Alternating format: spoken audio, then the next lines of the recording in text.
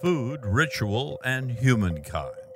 I had a friend who was doing anthropological research in Papua New Guinea, and she was with this small tribe who had the highest rate of adoptions of any society in the world. Like, more children were being raised by people who weren't their parents than any other society in the world. And she was trying to figure out why. And she finally figured out that the true parent of the child wasn't the one who gave birth to them in that community. It was the one who fed them cooked food. From Religion News Service, this is Beliefs. I'm Bill Baker.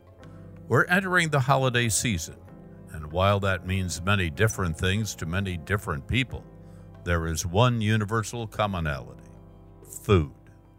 Ritual and food and worship are deeply intertwined and make up a critical part of the story of faith, worship, and observance. Beliefs producer Jay Woodward speaks with food anthropologist and archaeologist Professor Maureen Kostura of the Culinary Institute of America. I'm here with Maureen Kostura. She's a professor at Culinary Institute of America. She's a professor of liberal arts, and she's also by trade an archaeologist and food anthropologist. Yes, I am.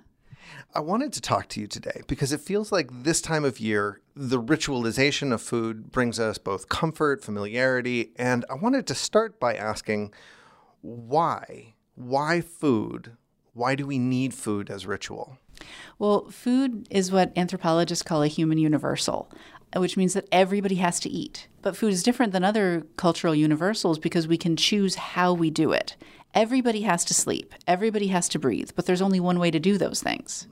But everyone has to eat. And yet there are so many different conditions surrounding food that we can really make it our own. And it becomes our own culture by culture. It's passed down generation by generation. And that makes it very deeply rooted, very important to us. We know that people will give up all different sorts of identity markers, but keep making the same types of food generation to generation. What kind of identity markers do you mean by that? Well, things like manners of dress, even names, language, religion. People will alter all of these aspects of their life, but they'll continue eating the same foods. And we see that archaeologically in different places. Oh, tell me about that. Okay, so there was a big dig that was done down in New York City several years ago in the Five Points region, and what they found is that in the areas that were largely inhabited by immigrants in the 19th century, you could track house by house, apartment by apartment even, which ethnicity people had come from, even 2 or 3 generations later: German, Italian, Irish, based not on what they were wearing or things like that, or what language they were speaking, but based on the cuts of meat and the types of dishes that they used. So as a process of immigration, of refugee resettlement, there's all sorts of ways where we assimilate. We're going to adopt a dress. We're going to think differently. We're going to try and, build our community. But when we go back home, go back into our kitchens, it's still going to be the same borscht or the same, baked potatoes or what have you. Absolutely, yeah. I noticed one thing that you said is that there is the correlation to sleep, the cultural human universal. And I'm feeling like there are a lot of overlaps with worship. Is that central to humanity as well? Absolutely. There's no culture that we know of in all of human history that didn't have some idea of a divine, even if they rejected it, even if they questioned it, but it's always part of culture. So that makes it a universal as well. There are so many different ways that religion takes food and imposes their rules. Yeah. There are different rules for what to eat. Mm-hmm. My favorite is fish on Fridays, which seems to have fallen away. But Well, one food rule, every religion has food rules. Some of them, if they're really familiar, they're not even going to be recognized as being a food rule. But for instance, you mentioned fish on Fridays, but there are 2 foods that you are required to consume if you want to consider yourself an active Christian. What are those? Bread and wine. You have to eat those things. You have to consume them. But they carry so much symbolic weight that they're not thought of as being a food restriction or a food taboo in the same way that we think of kosher or halal. That brings up, obviously, great questions of transubstantiation. Mm-hmm. The act of eating the food transforms it, makes it a miracle, and brings it into an absolutely supernatural place. That act of mutating, of the alchemy of food into something divine, into a miraculousness, is that mirrored in other cultures as well? In fact, it's mirrored to some extent in all food. There's a really famous anthropologist named Claude Lévi-Strauss who says that all food is transformed and all food is transformative. Food is taken from nature as ingredients, but then in order for it to be recognized as food, it has to undergo transformation. So olives into olive oil, no one eats raw olives. Wheat into bread. Grapes into wine. All of those things are acts of transformation. Cooking is the medium of transformation. So what's really amazing about the miracle of transubstantiation, as it's understood by the Catholic Church, is that it's almost as though the transformation is being done by God, not man. But we all transform food in the act of cooking it and in the act of creating it. So yeah, food is always transformation. I had a friend who was doing anthropological research in Papua New Guinea, and she was with this small tribe who had the highest rate of adoptions of any society in the world. Like, more children were being raised by people who weren't their parents than any other society in the world. And she was trying to figure out why. And she finally figured out that the true parent of the child wasn't the one who gave birth to them in that community. It was the one who fed them cooked food.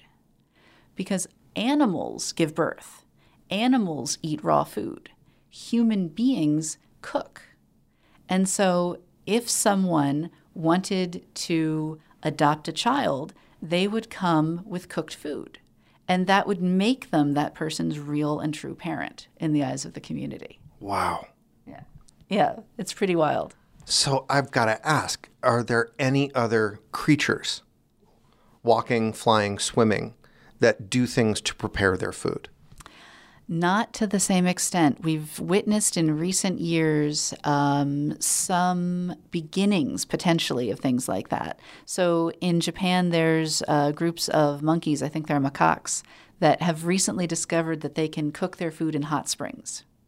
And they've started doing that, and what's really interesting is that they've started teaching others to do that.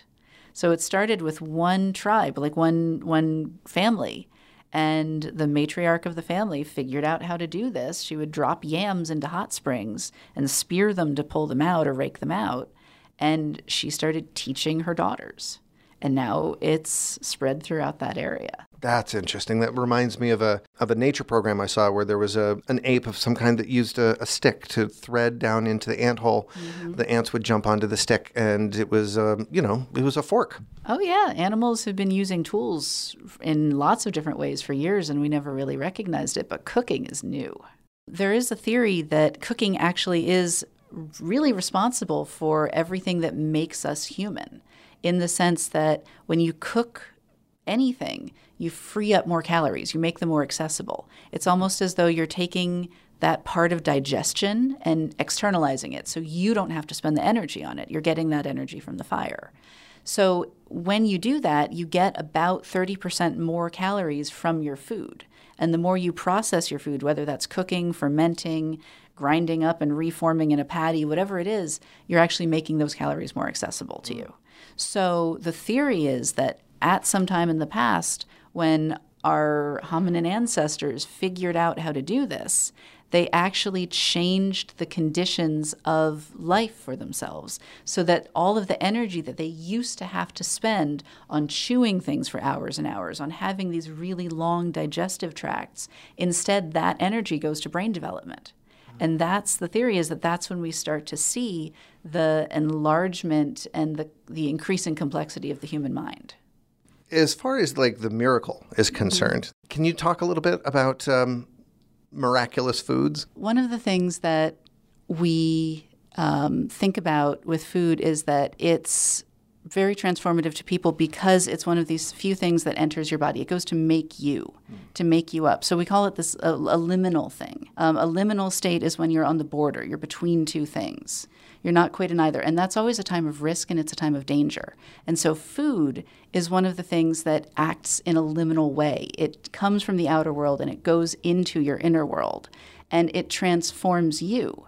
And so food is considered something that makes humans. It helps to make you human. And it could be something like keeping kosher is a way of claiming your humanity and your belonging to a place in humanity. What we say when we talk about food transformation, wine is not grapes. Bread is not wheat. It's something that's been altered and been transformed at its very basic nature. And according to the Catholic Church, that's what the miracle of transubstantiation does. It is a physical transformation. And so one of the most commonly reported miracles is that the blessed host will be left somewhere, and when people go back, it won't have been properly disposed of, which you're supposed to dissolve it with water, in some other way dispose of it. But when people go back, the reported miracle is that it's actually transformed into flesh, skin or blood, as it's been left. That's really That's the story. It actually happened in my hometown in Allentown, Pennsylvania. There was a reported miracle of a priest who threw away some of the communion wafer in a trash can rather than dissolving it, went back and found flesh and blood. These things will get reported then up the hierarchy and even all the way to Rome. And there are people whose job it is to investigate miracles and to go out and to check and see whether these line up with Catholic dogma and theology and whether they can be credited as being true miracles. I want to turn for a second to the other part of the rules, the way some food is right and some food is wrong, and how that food does identify us, but it's also been given to us by God. God tells us what's right and what's wrong. How did we come to those? There's a lot of different theories about that. There's one theory that it's strictly functional, that if you look back archaeologically at what's now Israel, there are people eating pork. And they are eating pork for a very long time until the climate changes.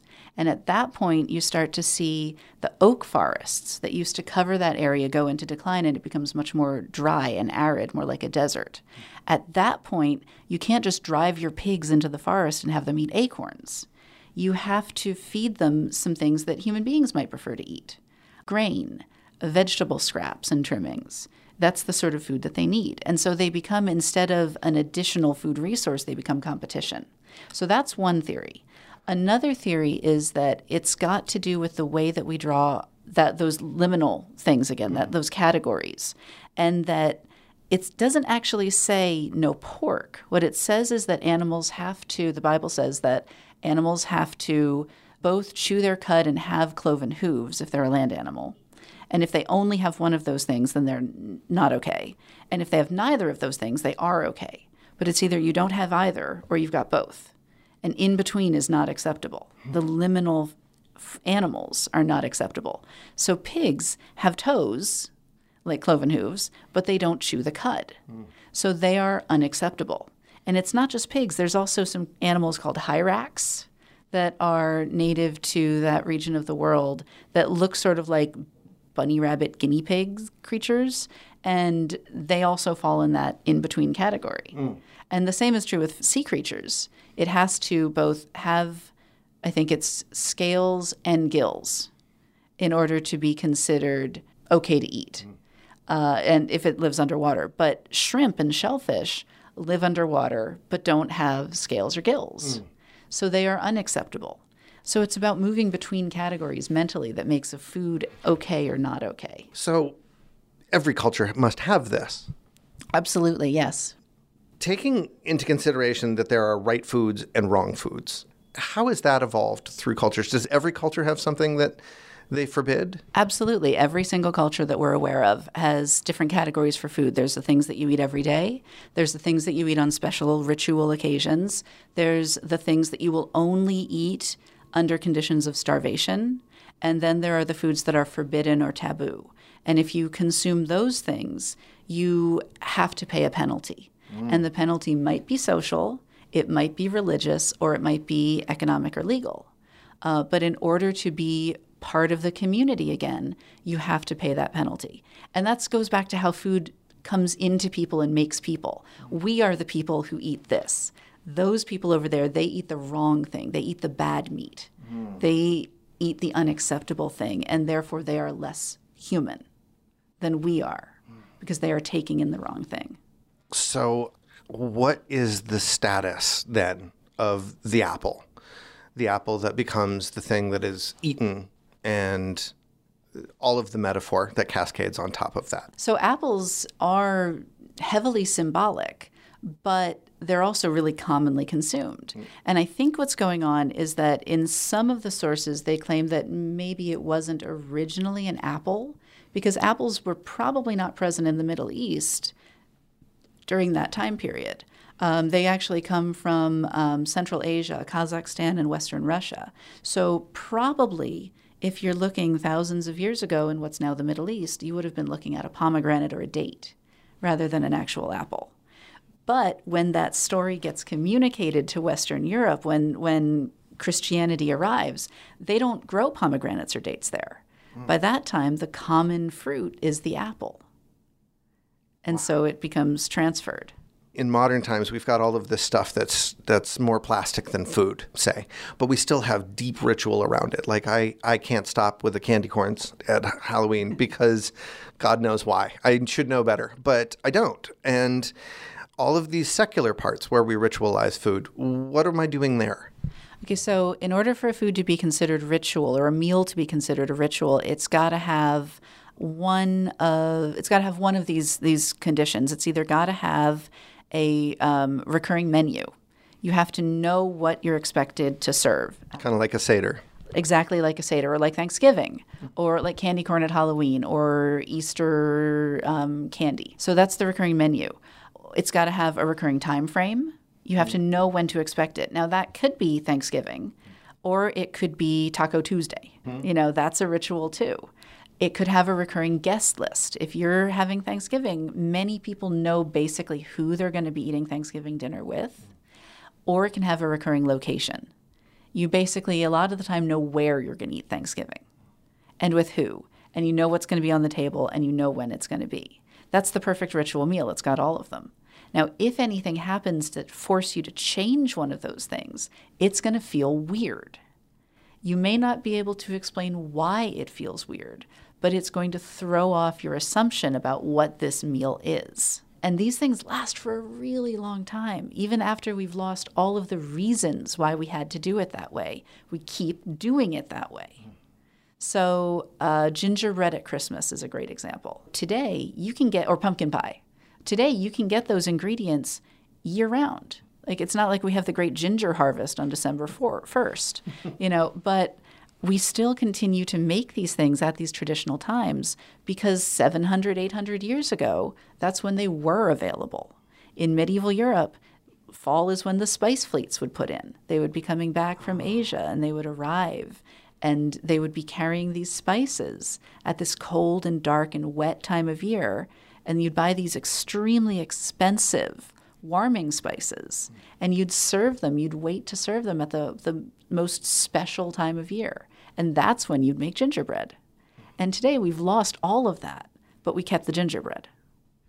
So it's okay then that my family is, we're making paella on Thanksgiving. And while I certainly love paella and have no deep affection for roast turkey, I'm still a little bit off kilter as a result of it, but we all got together as a group and we're going paella. Absolutely. I mean, you can make those choices about changing it, but you would expect there to be just a feeling of something being slightly off. It doesn't mean it's bad. And certainly different ethnic groups and immigrant groups adapt these rituals to their own tastes. So there's always stories in magazines this time of year of, Indian Thanksgiving, family arriving from India and they want to make Thanksgiving dinner and they're going to incorporate Indian flavors. That's the way that rituals evolve. You were talking about the liminality that always accompanies food. And I can think of nowhere that is more liminal than the kitchen, this place where this material comes in and this material comes out. It's the place where transformation occurs. And that is what this institution is all devoted to. there's a vibe in a kitchen that's supposed to be so inherent to it, and that becomes ritual too. What is it that you talk to your students about when it comes to developing a relationship with the history of cooking, with being in a kitchen, with making both newer and historic recipes? Well, we try to make sure that our students have a sense for the history and for the fact that what's normal to them isn't universal. That because everyone eats differently, you can grow up with a tradition and have it seem completely normal to you, and yet it's not going to be shared everywhere. And that if you want to be a success in a kitchen, you have to be able to separate out that normal for you from the universal and to understand what assumptions people are making. But the kitchen is an incredibly ritualistic space. You have, the ritual costumes. You have your own language when you're within the kitchen. People talk about things being 86'd instead of finished. Or they talk about, walking behind someone and you don't say, excuse me, you say behind, which again is not that acceptable outside of the kitchen. But in that space, it's the appropriate way to act. And it becomes really internalized to the point where I'll have students in the classroom, when they're trying to show respect or when they're just not thinking and they're showing respect, they'll call me chef. It's part of the way that we create culture. We get people to internalize these expectations.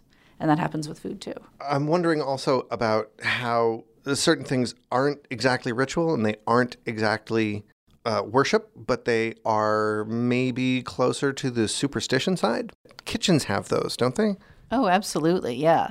Human beings are pattern-seeking creatures. We like there to be reasons for things. We like there to be categories in our mind, things that you do here but not here. And you see that in kitchens all the time. You see people who need to have their mise en place, their ingredients set a certain way. You see gradations of status being shown by the height of the chef's hat. All of these sorts of things. They're deeply ingrained in the culture, and that's just normal for our students. I read an article recently that said, in fact, ritual makes food taste better. Can you think of any advice as we go through this time of deep, deep food ritual of how to really make it better? Sure. I'd say just approach it with intentionality. You are doing something that's extraordinary. You're doing something that has deep roots, that has deep tradition. Take a moment to acknowledge that, to not try to oversimplify. Everybody wants a simple, easy experience, but some things are worth taking their time over. If you want to have that full experience, then make it a ritual. Set the table properly. Call everyone, summon everyone, have your traditions that you continue to carry forward, because those have such deep roots and they have such an impact that a lot of the time we lose sight of when we're all rushing around. Maureen Kostura, thank you so much for talking with me. Thank you very much. Our guest this week was Professor Maureen Kostura of the Culinary Institute of America. The conversation continues on our Facebook page, and we tweet at Beliefs Podcast. If you like our program, come review us on iTunes. Beliefs is brought to you with the support of the Bernard L. Schwartz Center for Media, Public Policy, and Education at the Graduate School of Education at Fordham University. Jay Woodward is our producer. The theme music is by Edward Billis. I'm Bill Baker, and thank you for listening.